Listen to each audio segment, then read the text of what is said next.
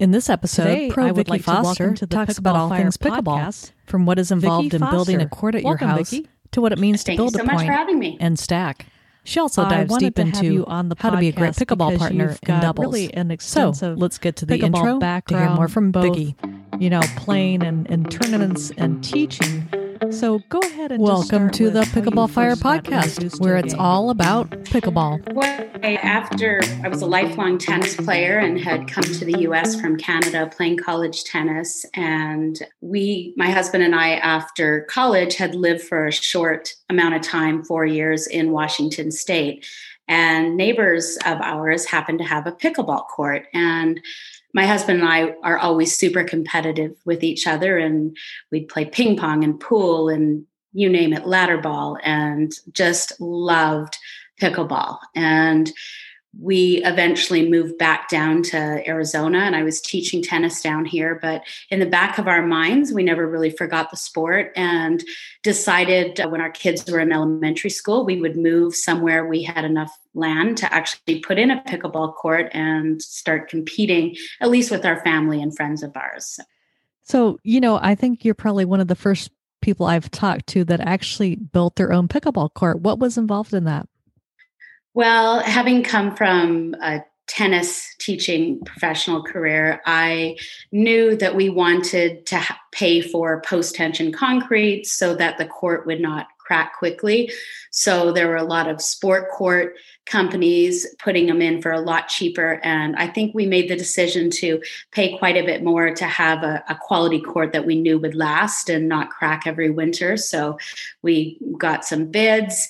It was a bit of a fight with the HOA in our neighborhood, but we won it because a lot of neighbors in our particular neighborhood had basketball courts and such. And we had to argue a little bit, but that noise was no different than someone, say, playing basketball in their own yard. So between the HOA and getting the bids, it really was a relatively, as long as you have the space, a simple process.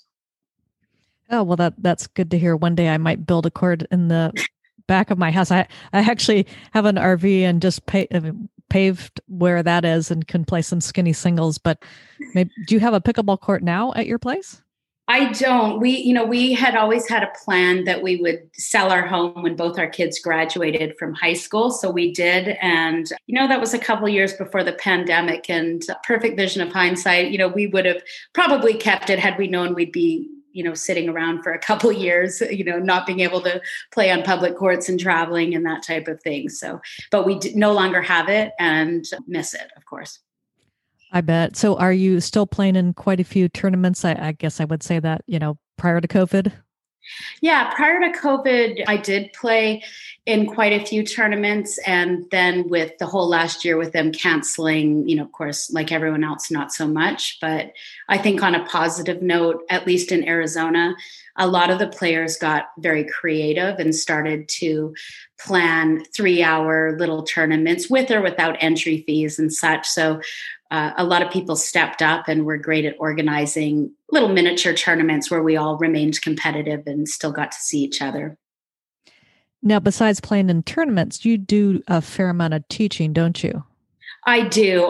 Up until a couple years ago, was teaching both tennis and pickleball, and decided about 2 years ago to focus mainly on pickleball. And I knew Gamma's Never Stop Playing Pickleball camps were kind of in the future for me. And I'm a huge believer in continuing education from the tennis background. So I wanted to get involved with PPR and knew that I could do some travel, running some new pro clinician clinics with them. So I had to give up my club job in order to be more flexible with travel. And so what does that mean with the PPR as far as being a pro clinician? So what that means is that with their certification process, that there's really 3 components of being certified as a teaching pro. And one is an online test on just, a full understanding of pickleball and rules and such. The second component is verifying somebody's level, a playing level. And the third component is how well they can teach. And so you can pass in on an instructor level or a professional level. So you have to meet certain criteria for each. And so we see a lot of people that would like to test in that have no intention of ever making a living from pickleball. They just simply say live in a retirement community and want to make sure they're teaching the sport correctly. And so they'll come and go through that test. And my responsibility is the on-court portion. So I will go through how we teach each stroke and then oversee the testing at the very end. Each of the people that are involved will do basically, they'll give a lesson. So I'm curious, you had mentioned the Gamma camps. Tell me a little bit about the format of those. So I was really interested in working with Gamma pickleball camps because coming originally from Tennis Canada, I received my first tennis certification when I was 16. Tennis Canada was very games-based, and the philosophy behind it being instead of feeding a bunch of balls, that people would learn quicker and have a better understanding of the game if it was learned through live point play.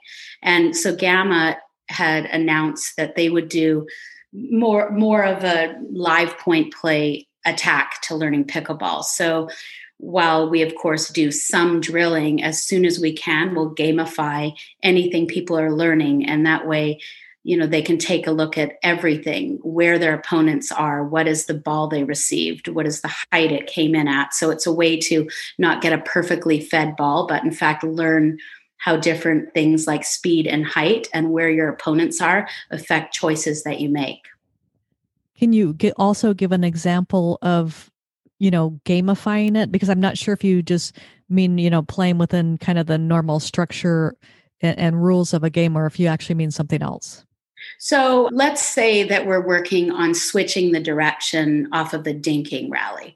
So if we were building a point, say during cross-court dinking, and the idea is to switch the direction and attack the person straight ahead of you, you would start by having some friendly cross-court dinks. And when the opportunity came about, you would attack straight ahead, and that would make the point go live. So you would start friendly, and then once the attack started, whoever wins that point wins it, and you would play rally scoring. So it would be like 1-0. So it's a way to, we're still drilling, but we're attaching points to everything to keep people super, interested in it and paying attention. Right. I was going to say, I really love that idea because I could definitely see it keeping people's interest, because it's a lot like a game, but you're really practicing at the same time. Yes, exactly. Now, one of the other things too that you mentioned is you talked about building a point. And, I know if people don't necessarily have a racket sports background and they come into pickleball, I'm not sure if they know exactly what that means. So can you give an example of what building a point means? Yeah, sure. A lot of people think it's one shot. If I could just drive this third ball, I'll win the point. And in actuality, and in particular, as you get into higher level pickleball, where people are anticipating that drive and can in fact block the drive, block the power, it's not necessarily about one drive wins the point. It's the fact that I drive and my partner moves forward to finish off a block volley. So the opponents will block the drive, and hopefully it's sitting up just enough where my partner closes and can end the point with a put away volley. So the idea of pickleball is teaching sometimes combinations of point. It's not about just a dink. It's not one shot. It's the fact that if we're making our opponents move off balance, or if we're targeting the left or the right foot, the dink is not just a dink. What are we trying to do? Earn a pop-up so we can finish it with a volley. So it's really thinking in terms of combinations of shots and not just one shot. I just wanted to break in here and say, as pickleball players, we want to get better at the sport. And it was in a recent interview with Hella Spar I realized I didn't even do 10% of what she talked about on the court. So I've signed up for her doubles course, and you may want to consider doing so too. You can get more information by going to pickleballfire.com/doubles. And just to let you know, I do make an affiliate commission if you purchase her course, and this helps to support the Pickleball Fire podcast. Now let's get back to the episode. Right. And that's actually a great explanation. And one of the things too that, are you normally still playing, a lot of doubles, or else are you also playing a lot of singles too at this point?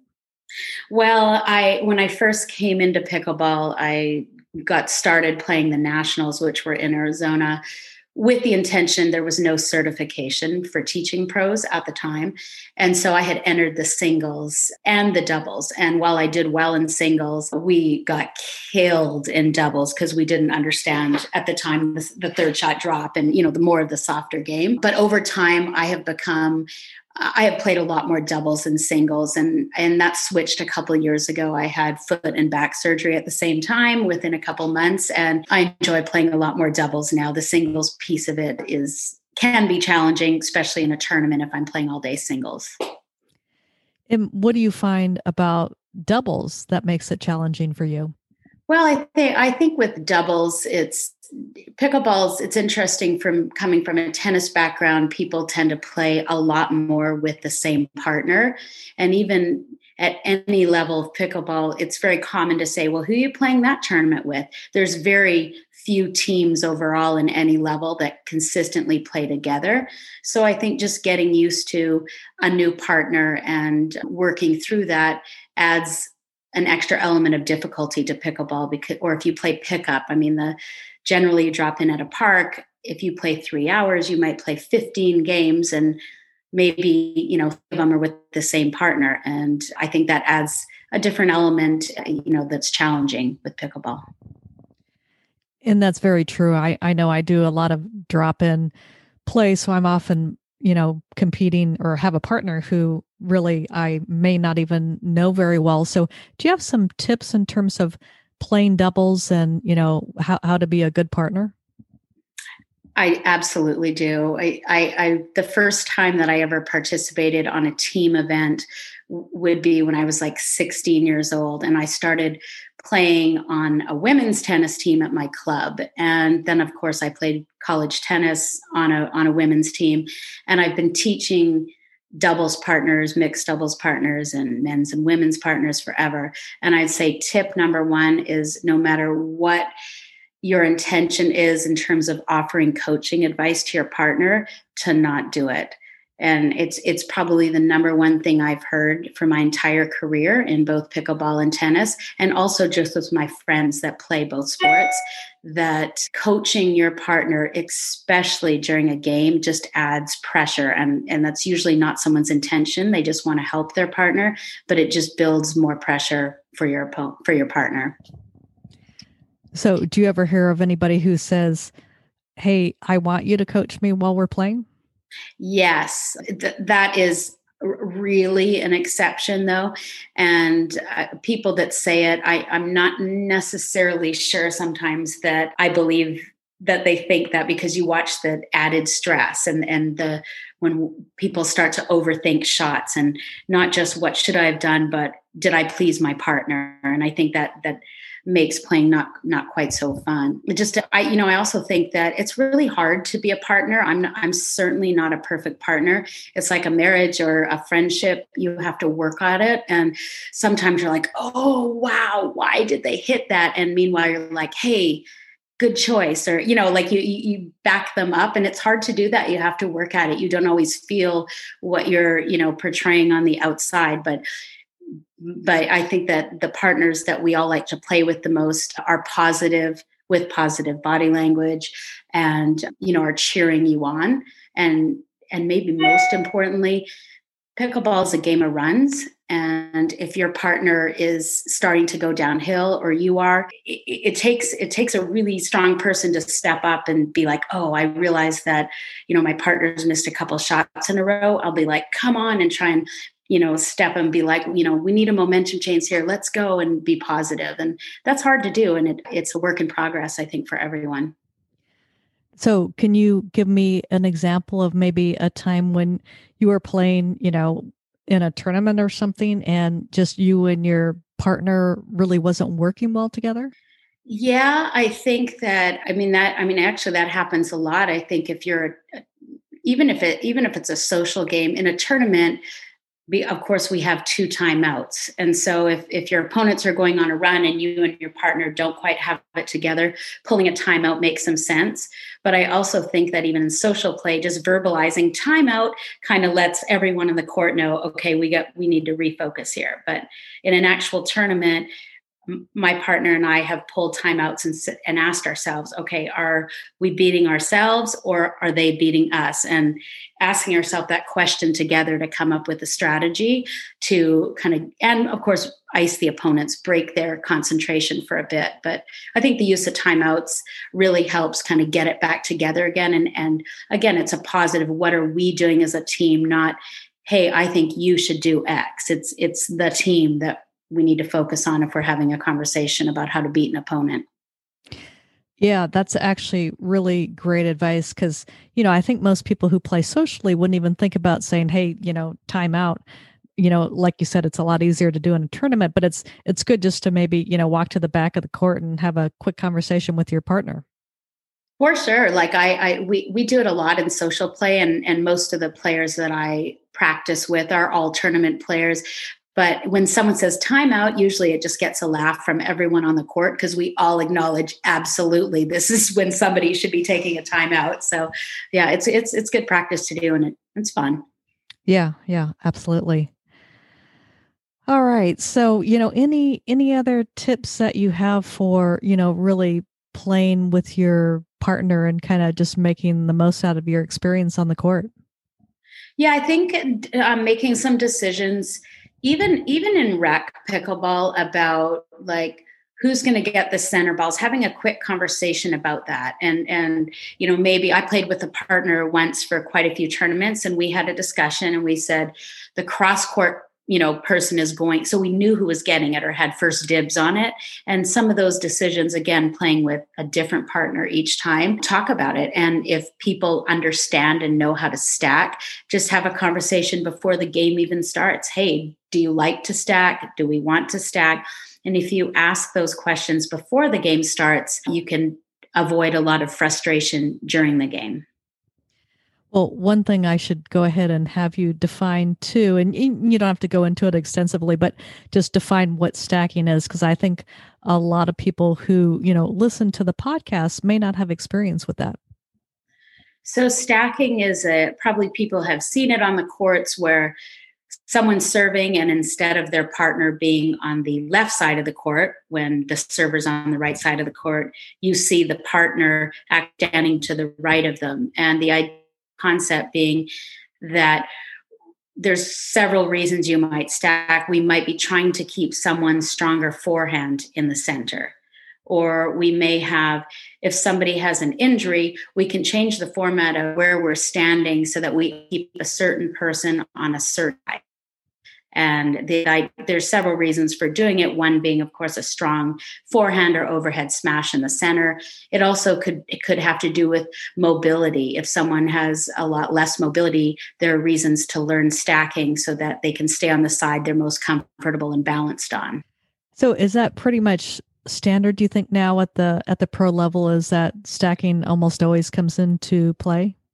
Yeah, it definitely is at the pro level. And, really, I would say you're kind of seeing it certainly at the 4-0 level and up. It's quite common. And people that have done it a lot pop in and out of doing it, which also gives your opponents a different look all the time. It makes them think a little bit more. If you're playing a regular format and then suddenly you're stacking, it's just a way to give opponents a different look. Right. Yeah, actually that is good strategy. I know when I talk with Lee and Annalie Waters, they had been, doing things, in terms of the way they were on the court and which side they were on, the same, prior to COVID. And then I remember talking with them when they came back from, playing after COVID, and they were talking about how they were starting to mix things up, and both felt much more comfortable regardless of the side of the court they were playing on. Yes, exactly. I heard that interview with them, and that's very true. You want to be versatile, because what if they're not playing together? What if you get to the park and you're like, I really love playing the right side of the court, and then the person you're partnered with says, oh, so do I. And it becomes a little bit of a head game and someone feels out of sorts right away. So it is good to be versatile and learn to play both sides of the court, as well as stacking. Well, you've got a lot of great advice for pickleball players, and I know I've definitely learned some things today too. If somebody wants to, go to one of your camps, are you pretty much going throughout the U.S.? Or are you mostly in Arizona right now? So with my personal teaching, I'm mostly in Arizona, and I teach on private and public courts and at an indoor facility called Victorium. And with Gamma Pickleball camps, I'll travel to different states throughout the country this year. Well, all right. So I guess one last question, actually I have two questions to finish up. Tell me, which pickleball paddle do you use and why?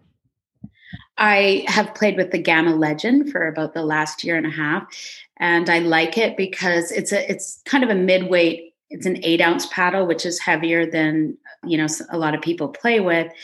And I like it because I like the touch game and the spin game. I return and hit a ton of underspin as well as topspin, and I like to feel my paddle and not have it be too light when I'm executing more of those touch shots and spin shots. So I really like that. And Gamma, about a year and a half ago, increased kind of the core of their paddle by 25%. So I just really like it's just got a really great control and a softer touch. And the Legend specifically is a little bit more of a wider body. So when you're blocking against power, it's very, very stable. All right. And if somebody wants to reach out to you, where's the best place to get in contact? So if it's me personally, then email is the best, and it's Vic Foster @cox.net. And in terms of teaching, if they're interested in a camp, Gamma's camps, the website is neverstopplayingpbcamps.com. And Victorium, the indoor site, if people are in Arizona, is dinkallday.com. All right. Well, it was great to have you on the podcast today, Vicki. I really do appreciate your time. Okay. Thank you so much. Thank you for listening to the Pickleball Fire podcast. If you enjoyed the show, be sure to give it a 5-star review on Apple iTunes.